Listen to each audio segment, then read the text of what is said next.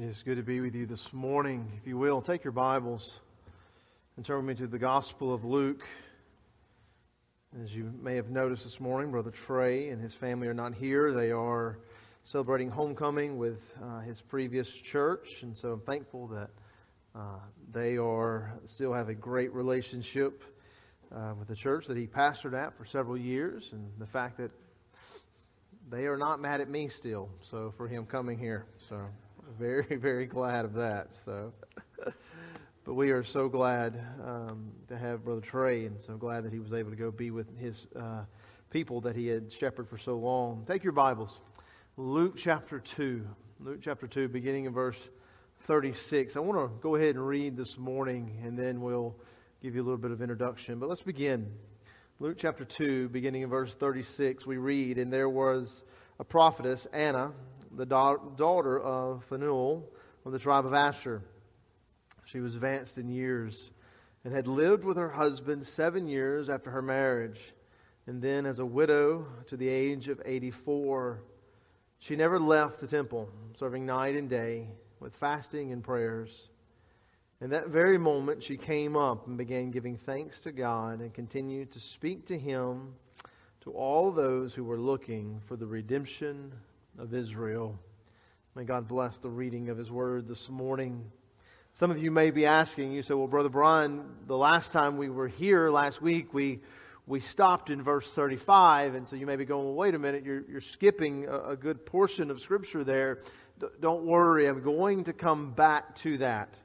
I promise we'll get back to that when I get back from Anaheim. I want to continue with what we looked at last week.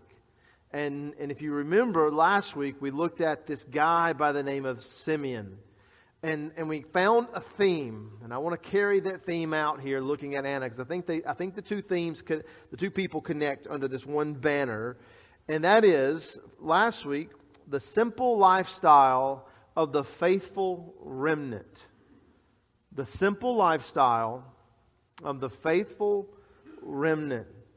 At the time of Jesus' birth, Israel was in a spiritually dark place. They may not have appeared that way on the outside looking in. If you and I did not have the Gospels, if we did not have the Scriptures to tell us what was going on in their day, and we didn't have Christ Himself who reveals to us the sinfulness of these people, many people would probably look at these individuals and look at Israel and go, "Man, y'all are doing really, really well." They had worship services. They were a religious nation. They had a moral law. They had these religious traditions. They were big on family. They had a temple. They had religious priests and scribes and all of these types of different things. And so if you were on the outside kind of looking in, you would begin to believe that just this was a very religious, God-honoring nation. But Christ reveals differently. In Matthew chapter 23, Jesus begins to lay out these woes to the Pharisees. And listen to what He says in just a few of these verses. In Matthew chapter 23, verse 25, He says, "Woe to you, scribes and Pharisees, hypocrites! For you clean the outside of the cup of the dish, but inside they are full of robbery and self-indulgence. You blind Pharisees, first clean the inside of the cup and of the dish, so that the outside of it may become clean also. Woe to you, scribes and Pharisees, hypocrites! For you are like the whitewashed tombs, which on the outside appear beautiful, but inside they are full of dead men's bones, all unclean. And so you, too, outwardly appear righteous to men, but inwardly you are full of hypocrisy and lawlessness." Here we find that in the midst of this culture that appeared to be righteous, in the midst of this culture that appeared to be godly, Jesus reveals to us that they were in fact the very opposite. They were hypocrites. They looked good on the outside, but on the inside they were dead, they were dirty. But yet in the midst of this corrupted religious system, there was a faithful remnant, we have found. A small band of Jews who were not spoiled by the legalistic and liberal teachings of the Pharisees. And yes, it was very liberal. We always want to think of the Pharisees as being legalistic, but they were liberal as well. because they were moving away from the Scriptures of our God. And so Luke introduces us to some of these faithful remnant. He gives us Zechariah, and then he gives us Elizabeth and Mary, and he very briefly introduces us to Joseph. But in our present text, he introduces us to Simeon, and then today, Anna. Two individuals who have genuine faith and have a genuine love of God and have not been corrupted by the religious system, the religious teachings of their day. Dear beloved, they provide for you and I, as I said last week, a model of what it means to be faithful in a day where it seems that the church, where it seems that religion itself is moving away from the Scriptures. Where we have begun to move away from God. And not begun, let me just say, this started long ago. What you and I are seeing in our world today is nothing more than judgment of God upon this world, upon this country, for the fact that the church has moved away. I remember very many years ago, I say many, not many, about maybe 10, 15 years ago, I remember individuals Christians who were standing up and saying that when the same-sex marriage stuff was going on, and they were telling us that, I remember evangelicals who were saying, what is wrong for two people who are in love? And I remember pastors and I remember other Christians who were standing and saying, this is not about love, and this is not going to end in the fact that people are just going to be in love. And they're like, you don't understand. You need to stop judging people. You need to be a little more free, a little more open, a little more loving. And fast forward to today, where we have seen the most ungodly, most demonic things that this country has ever seen, all in the month of June, in the name of pride. This is not politics' fault. This is because the people of God drifted away from the Scriptures and drifted away from the very thing that God has mandated and ordained. And yet, we try to appear righteous before people. Dear friends, we are living in an age very much like Simeon and Anna, where there is an appearance of righteousness, but on the inside we are dead and under the judgment of God. In FBC, we need more biblical models to follow. You and I, we need to look to biblical models to follow. For our own evangelical culture, we need to look to individuals like Simeon and Anna who truly loved the Lord and truly were faithful to God, even though those around them were not. The true church of the day is ridiculed and dwindles while the counterfeit church is praised and grows. We need biblical examples. And Anna fits the bill. She is a simple woman of profound faith. She is a widow of many years who has spent the majority of her life in the temple worshiping and praying and fasting. And Luke introduces us to her. He tells us not only is she a widow, but she is also a prophetess, that God uses her to speak His word, to even teach His word. This is not about telling the future. She is somewhat of a teacher. Now we know that we have the full revelation of God in the Scriptures. There are no longer a place for prophets. There's no longer a place for office for a prophet. God has now given us preachers and pastors, and those roles are given to men. But we know that throughout Scripture, when times were really bad and times were really dark, God would raise up women like Anna to begin to teach the Word of God and things. So we see this. Not only this, she is from the tribe of Asher, which is interesting because this is one of the 10 northern tribes of Israel that was captured by the Assyrians in 722 BC. They are known as the lost tribes. But here's what's amazing. In 2 Chronicles chapter 30 verse 6, we read this. Some men of Asher and some other tribes, but we get Asher specifically, some men of Asher humbled themselves and came to Jerusalem. Anna is from this group of individuals who had went away from the Lord. They had drifted away from God. They were judged by God, went into captivity. But eventually, those people that were left in that tribe repented of their sin and came back to Judah.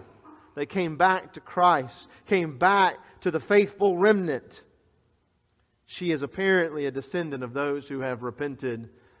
It appears to us that Anna's lineage is one full of individuals who in times of religious and spiritual darkness, there were people who were faithful. And so we see that she's an interesting woman. But what is amazing as all of this sounds, it is what comes next that really provides us a model for us today. A model for faithful living in a religious culture that has drifted away from our Lord. I want you to see four things this morning from this older lady. This elderly lady, four things. I want you to see her perseverance, her devotion, her confession, and her communion. Say it again. Her perseverance, her devotion, her confession, and finally, her communion. Look at verse 36. It says, "And there was a prophetess, Anna, the daughter of Phanuel, the tribe of Asher, and she was advanced in years, and had lived with her husband 7 years after her marriage, and then as a widow of 84. Notice the perseverance of Anna. Notice that this is a lady whose life was not always joyful. This is not a lady whose life was always filled with, ease and prosperity. This was an individual who had experienced heartache and pain. She was married for 7 years, and then her husband dies, and then she spends the next 84 years single, a widow. Now, one can imagine the heartache of this. There are those who are here today. You can understand the heartache. You know the pain of losing a loved one. You know what it means to be a widow or a widower. You can imagine the trials and the temptations and the things that she faced. She could have become angry with God. She could have become angry with Him and renounced Him and said, "I'm done with this God. He's taken my husband away." She could have turned to a life of sin. Many of them would have. Many people in their day would have turned to a life of sin because life was very hard in those days because of the Roman government taking taxes and money. She could have turned to a life of sin to try to be able to make ends meet. She could have remarried. She could have just focused on her career. She could have done a whole lot of things. She could have embraced the false teachings of the Pharisees and become very religious in appearance of in that day. There are numerous things that Anna could have done. But notice the description that Luke gives us. According to his description, she has committed herself radically to the Lord and persevered in genuine faith and service despite the pain and the heartache that she has experienced. We are told that she never left the temple. And those words, "never left," speaks of absolute negation, meaning she never left. Some would say that she actually lived on the grounds, maybe. But others would say, well, she may not have been able to live on the grounds, but she would come there, she would leave there when the gates closed, and she'd be back the very next morning when the gates open up. Whatever it may be, the picture is one of her continuous presence in the temple. In fact, the verb "left" is imperfect. It's in the imperfect tense, meaning that it speaks over and over again and again. Matter of fact, what Luke is saying is she never, ever, ever, ever left the temple. Dear friends, we have a problem, the opposite problem, don't we? People don't ever, ever, ever, ever want to stay in church. Right? Hannah was the opposite. She never left. This is a hallmark of the faithful remnant. That when times get tough and life is hard, the faithful remain faithful. They persevere. They go to God and they seek to remain in His presence. They seek comfort from Him. They seek provision from Him. Yet in the American Christian culture, dear friends, I believe we know little of this. It would seem that we are actually the opposite. It actually seems that we have bought in to the culture around us. We have bought into a victim culture. You've been seeing it, haven't you? Everyone's a victim. But the problem is that we at the church are victims as well in our minds. We go through some type of pain, we go through some type of tragedy, and all of a sudden we dramatize it before everyone else, and we make ourselves out as though we are somehow a victim. I've just been through too much. It's too hard to come to church. I've experienced this great pain. I've experienced the death of somebody. I've experienced a broken relationship. I've experienced the rebellion of a child. I've experienced this horrible pain and suffering. And what we say is I just can't go to church. I just can't do it. I just can't be there. And what happens is many never come back. It amazes me that going to church and being present in the church is all fine and good until I experience some type of hardship, and therefore I need to go leave the church and go find comfort somewhere else. And we see this all the time. And yet, the whole time that we do it, that we are away from the church, we are away from God, we're actually telling people that God is with us. I feel His presence. I feel God is with me. Then why are you not in church? Well, I just can't go back. It's just too hard. Or how about this one? We go through some pain, we go through some heartache, we feel some suffering, and where do we go? We go to social media and we let everyone know. And we look for their comments. Because we want to find healing and comfort and affirmation from the comments of sometimes pure strangers. Rather than to be in the church under the preaching of the Word of God that has been promised to us to be supernatural and healing. We would rather the affirmation of the world rather than the Word of God. Dear saints, the faithful persevere despite tragedy and pain. One of the greatest, most blessed things I have ever seen from a man in our own church recently. That the very next day, the very next Sunday after his wife's funeral, Mr. Howard Pepper comes into this church to worship the Almighty God. And it just broke me. And I say that to one of our own brothers. He comes in and he worships. He said, this is where I need to be. Dear friends, we are not to use the tragedy and pain of this world as an excuse to deny the mandate of God. That when our loved ones die and our bodies are consumed with disease and our bank accounts are empty and our faith is persecuted by the very government that we have supported, we are not to forsake even for a moment the God of heaven. But we are to be found night and day seeking Him. And we must not confuse the order here. It was not that her perseverance led to her constantly being in the temple, fasting and worshiping and praying. No. It is actually the other way around, dear friend. It was the worship and the fasting and the praying. It was being in the presence of the temple. It was being there, the place where she would meet with other faithful remnant people, and she would worship and serve her God that allowed her to do that for 84 years, day after day after day.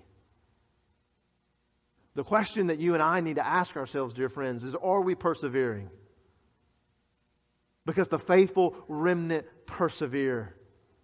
When all is bad and all is painful and all is dark and all is gloomy, we go to persevere in the presence of God. And we do it again the next day and the next day and the next day. Well, dear friends, this is exactly what we are needing our day. Is pain and heartache keeping you out of the church? Then you need the means of grace found in worship, found in prayer, found in fasting to keep you going. Don't run from these things. Don't run away from them. Embrace them. But secondly, notice her devotion. Notice that it continues, that we are told that for 84 years she never left the temple, serving night and day in fastings, with fastings and prayer. Now, the Greek word here in serving is latruo, which according to Divine's dictionary, there's a distinction between service here, between that of a slave and that of a free man. So the slave is mandatory. This word here is not mandatory. It is free service. And it's free service with joy. It's free service with adoration. So what you have here is you have a woman who is worshiping and serving. And it's the same thing. Service and worship, worship and service. She's doing all of this, and she's doing it freely and with joy unto the Lord. Now, in a declining religious culture, the mark of being part of the faithful remnant is a devotion. It's not just a perseverance in your faith, but it is also a devotion to the worship and the service of God. And so, as I said earlier, we do see a decline in this of those who are instead of never leaving the temple, they're always leaving the temple. For us in our own modern day, this would be Sunday school, this would be worship, this would be Sunday night, and this would be Wednesday night. In our modern day, so for her it was every day, but in our own modern day, these are the times in which we meet in the place with other people that we may worship and we may serve in fastings and prayer, that we may do ministry with one another. Do you remember what was considered an active church member 20 years ago? Remember what it was? Tom Rainer said 20 years ago a church member was considered active in the church if he or she attended 3 times a week.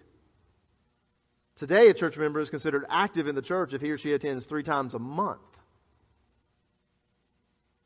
So you could actually attend every Sunday worship service every month.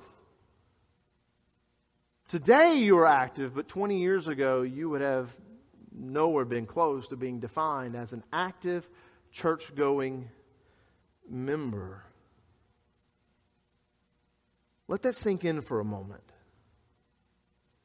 I know we talk about the business of the world, we talk about the cult, we talk about life. I get it, life is hard, life has got a lot going on. But dear friends, what we find with the faithful remnant is this. They do not forsake their commitment to the worship, to the fasting, to the prayers, and to the service in their own local church body. Christian church members no longer feel compelled to devote themselves to their attendance. They know they devote themselves to the one service or maybe another 2 or 3 times. But now flip that around, if you will. Flip that and make that a comparison to your other things, to your job. If you only devoted 1 or 2, 3 times a month to your job. If you only devoted 2 or 3 times to your hobby. If you only devoted 2 or 3 times a month to your family. 2 or 3 times to just fill in the blank. Would you call yourself a dedicated, faithful worker? A dedicated, faithful father? Dear friends, the faithful remnant is a group of individuals who are devoted to being persistent in worship Sunday through Sunday. Sundays in Sunday school and worship and prayer meetings on Wednesdays, discipleship on Sunday, in Sunday school, and so much more. We saw this in the pandemic, didn't we? We were told, and let me just say this about the pandemic. One of the things that we were told, the pandemic, COVID, is not what truly hurt church membership. I've been thinking about this because churches are still talking about this, how no one wants to come back to church. And even Ed Stetzer, who was one of the biggest proponents of shutting down churches, has come out and said, nobody wants to come back. I think we made a mistake. Don't normally agree with Ed Stetzer on things, but I will agree with him on that. But as I begin to truly ponder on this, we were setting ourselves up for that a long time ago. We were telling ourselves long before COVID ever came that it was okay that we are not persistent in church. It's okay that if we miss church, it's okay. You can worship God in the woods while you're hunting. You can worship God on the lake while you're fishing. You can worship God here. You can worship God there. We've been doing that for decades. And now we're reaping the benefits of it.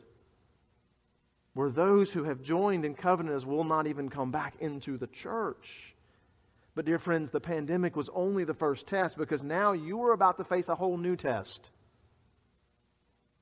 The talk of inflation is everywhere, and we see it. That going to the gas pump is extremely hard.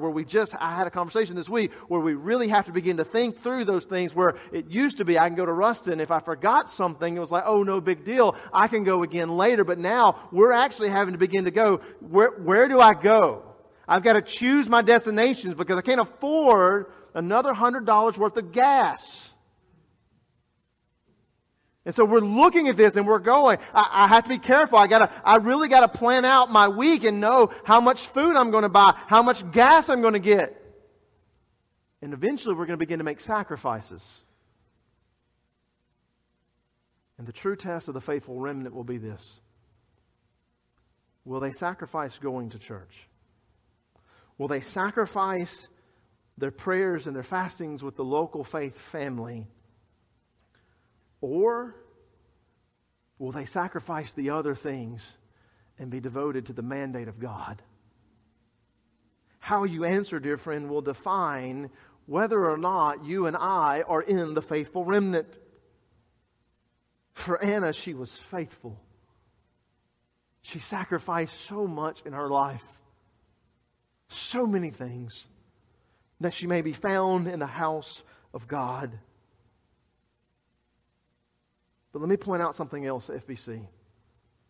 And this is something that I've seen several people struggle with over the last 5 years, and I understand this. And all right, and one day I will truly understand this, but I want you also to take notice of something else here with Anna. Notice her age. Don't miss that. And I get it. I'm 39 years old, and I don't understand what it's like to be 70 and 80 and 90. I understand that, but Anna does. So take notice of her age. So if she was in her mid to late teens when she married, which was customary, that would make her over 100 years old. Let that sink in. Some scholars believe she's probably around 104 years old. So let it sink in. You have a single widowed woman over 100 years old who has not failed to continue her worship and service to God. Hannah did not allow her age, the weakness of her body, the hardships of getting up in the morning and the hardships of going to bed at night to hinder her from gathering to worship the Almighty God. As we get older, the temptation is that we would come to Sunday school and leave, and the temptation is not to go to prayer meetings and to not go to Sunday school. The temptation is to go to Sunday school but not go to worship. The temptation, dear friends, is quite tempting. I'm just too tired to not go. I've been serving the church for 10, 20, 30, 40 years, 50 years. Maybe it's time that I retire. Dear friends, the faithful remnant never retire. That is a thing, that is a concept and a philosophy of the culture. It is found nowhere in Scripture. FEC, do you want to know what the most important number that I found at Vacation Bible School was this week?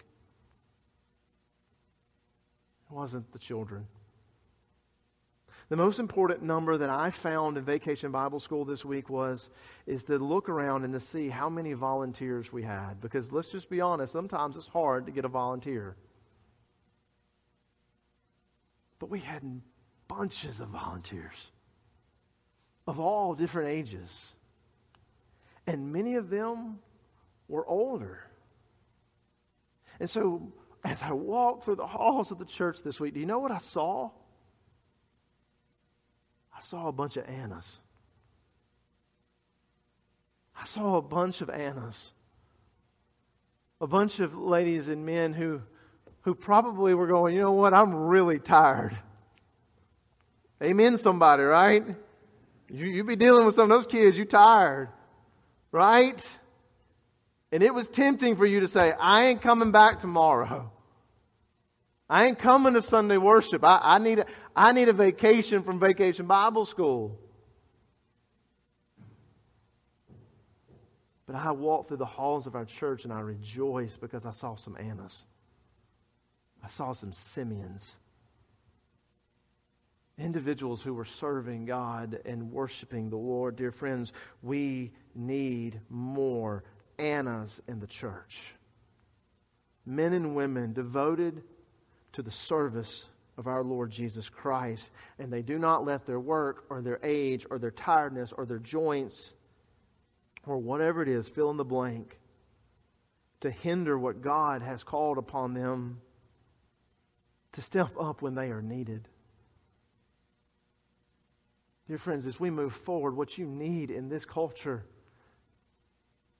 hear me, beloved. I get some of you, you're thinking, Brother Brian, I have done a lot. I'm 80. I've done a lot. Dear friend, hear me. God is not done with you. And if there is anything this generation needs, if there is anything this world needs, it is older men and women, older godly men and women, to stand up and say, this is not right. This is not right. We need people like you. Please, don't give up. Press on. Be devoted. Notice thirdly, her confession. We read, it says, at that very moment she came up and she began giving thanks to God, and she continued to speak of Him to all those who were looking for her for the redemption of it, for Jerusalem.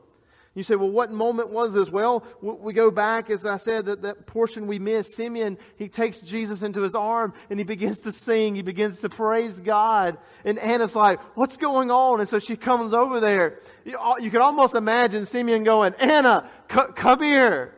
Come look who I got in my arms, right? I mean, this ain't no McAllister baby. Like, this ain't none of those church babies. I mean, those babies are cute and wonderful, but this is the Son of God. And He calls her over, and they begin to sing, and she joins in. And that word to give thanks, it literally means to confess or acknowledge. It speaks of open public confession before God. And it's a returning of thanks to God for what you are confessing. So she and Simon are here in the temple, probably there in the courtroom of women, and they're praising God, holding up Jesus Christ, and they're doing this together, giving thanks. Now, you say, why is this intriguing? It's intriguing because He's 40 days old. He's not 33. He hasn't cast out a demon. He hasn't walked on water. He hasn't turned water into wine or healed the lame. He hasn't done any of those things. He hasn't raised the dead. He's just a baby. And without any doubt, they lift Him up and they say, this is the Savior of the world. And you want to know what else is amazing about this? Who do you think was in that temple? Who do you think they were surrounded by in that temple? They were surrounded by the whitewashed tombs. They were surrounded by the very men who would one day in 33 years would kill this child and seek to have those who worshiped Him and confessed Him as Lord killed as well.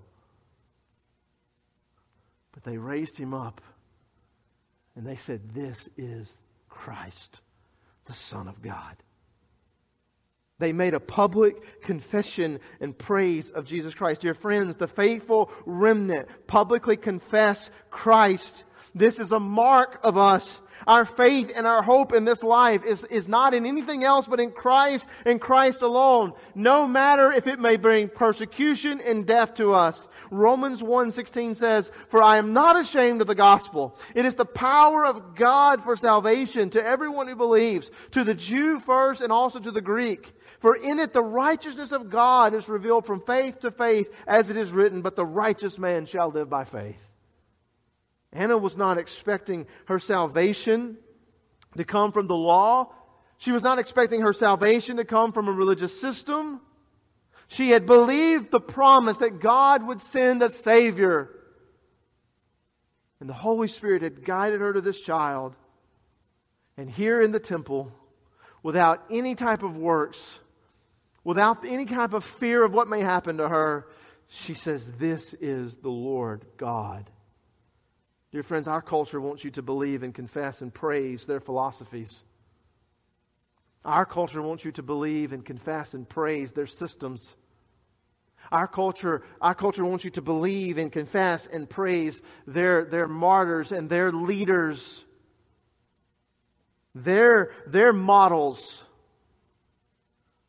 Salvation is not found in the diversity. It is not found in the tolerance of sin. It is not found in governmental justice and human justice. It's not found in perversion. This is why we've been so inundated and indoctrinated with this LGBTQ stuff. It is a promotion. It is jamming. They want you to see this. And if you're not going to be a part of if you're not going to confess this with us, then you're not one of us. And you must be punished. They want to convince you to confess that their philosophies and their way of life is truly righteous and is the power on to salvation. This is a cult.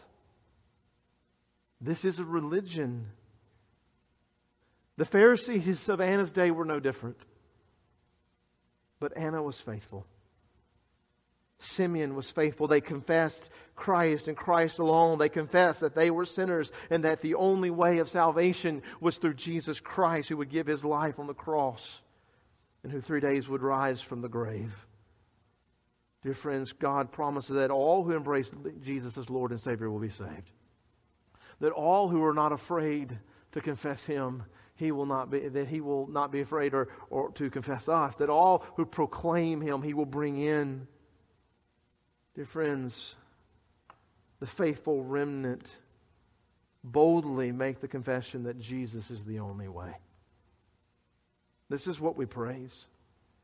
We do not praise pagan philosophies and political ideologies. We do not confess that to truly be united and to truly be accepted in this world, we do not confess that we must give in to sin and move away from Christ. We confess that He and He alone brings righteousness, and that Jesus is the only way, is the only hope in this world. Do you confess that? Is that your confession, dear friend? Have you confessed with your mouth and believed in your heart that Christ is Lord? Have you repented of your sins? And are you willing to stake your life on that confession? If not, I would invite you, or if you haven't, I would invite you to know the truth of Christ. And then finally, notice the communion. We see that she continued to speak of Him to all those who were looking for the redemption for Jerusalem. You see, Anna was a woman who held communion with other saints. Now we see that she's devoted to worship. So we see that she persevered in her faith. We see here, that she stands boldly on her confession. But sometimes I think we get this part confused. We look at this and we think that what we read there is that Anna was evangelizing. Now I believe with my whole heart that Anna was evangelizing the lost, but that's not what she's doing. She's actually encouraging the saints. You see, those who had the same hope and faith of her. She goes and she's going to her faith family. Because notice what it says. She says that she was going and she was speaking to Him, to all those who were looking forward to the redemption of Jerusalem. This was her church. This was her faith family. Take notice of the adjective all, which indicates that she told every one of them who was looking, who had the same hope, who had the same doctrine as she did. Different. This teaches that Anna and Simeon were not just loners in this world. You see, this idea of I have my faith in Christ, and what may come, hell or high water, I'm good. I don't need anyone else. I don't need a faith family. I worship Jesus at home. I can do it anywhere I want. Anna is encouraging the other brothers and sisters in the faith. You see, she could have kept what happened to her and Simeon to herself. She could have justified it, and she could have said, this is between me and God. This is my blessing. This is what I got to experience, and they can go have their own. She could have said, this joy is mine and mine alone. But she doesn't do that. You see, the faithful remnant encouraged the rest of the faithful remnant. And so she goes and she tells the news of Christ, that the Messiah has come. News that would bring them hope. News that would bring them joy. News that would strengthen their resolve to persevere. Dear friends, we have seen this somewhere else, haven't we? We've seen this in the book of 1 Kings, where many of us want to be like Elijah, the loner, the lone wolf, the prophet who stood against Ahab and Jezebel. We want to be like Elijah, right?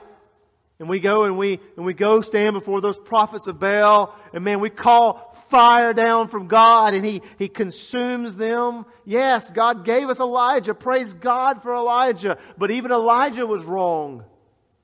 Even Elijah got prideful. He said, God, there's no one but me who has not bowed the knee to Baal. And do you want to know what God told him?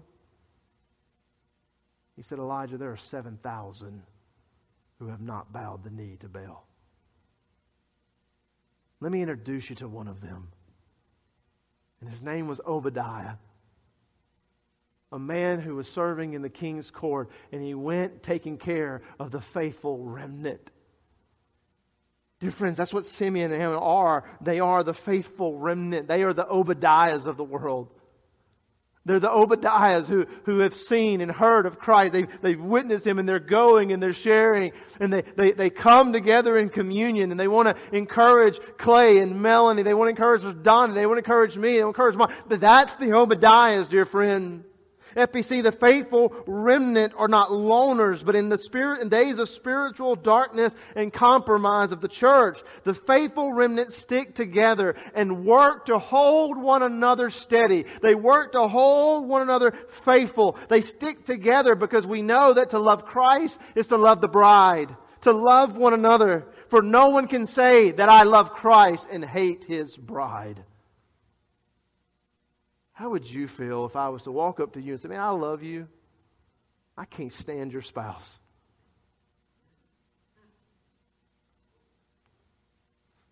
I can tell I'd probably get punched and fired. I love you, but I don't want to have anything to do with your spouse. Simeon and Anna experienced the greatest joy ever. And they run to their faithful remnant to share with them what they have witnessed. FBC, we need more people like Anna in the church. Those who love the fellowship of the like-minded believers, who seek to foster that love in others, who encourage the resolve and the joy and the hope of others, and who pray and hope together while looking to the second coming of Christ. Dear friends, we are living in the days of 1 Kings. You and I are living in the days of Elijah and Obadiah. And we are looking around, and what we are more distraught about is not that there is sin in this world, and that not that there is perversion in this world, but that those that once stood to our right and to our left have now moved away from us and are now starting to look at you and I as though we're the weird ones. As though we are now the enemies, the non-Christians. But dear friends, may I share with you this day that just as in the days of Elijah and just as in the days of Simeon and Anna, FBC, there is a faithful remnant today. We don't know who all they are yet, but there's a faithful remnant today. And many of them are fighting, and many of them are praying, and many of them are fasting, and many of them are serving, many of them are worshiping. They are laboring. Dear friend, my prayer for you is this, that you would join the remnant. That we not be moved away from the inerrancy and the sufficiency of the Word of God. And no matter what may happen at a convention, no matter what may happen at a church down the road from us, but that here at First Baptist Church of Jonesboro, we, the church members of our local faith family, like Simeon and like Anna, would stand on the promises of God and not be moved. We will persevere no matter what tragedy may come. We will be devoted to the worship and to the prayers and the fastings of this local church. Dear friends, we will publicly profess and confess to the world that Jesus Christ is Lord and His way is the only hope that we have. And dear friends, we will be in communion with one another, that we may work together, that all of us here will persevere together and be faithful to the end. Because as I told you last week, it is the faithful remnant who will lay their eyes upon Jesus Christ, our King. Thank you. Let's pray.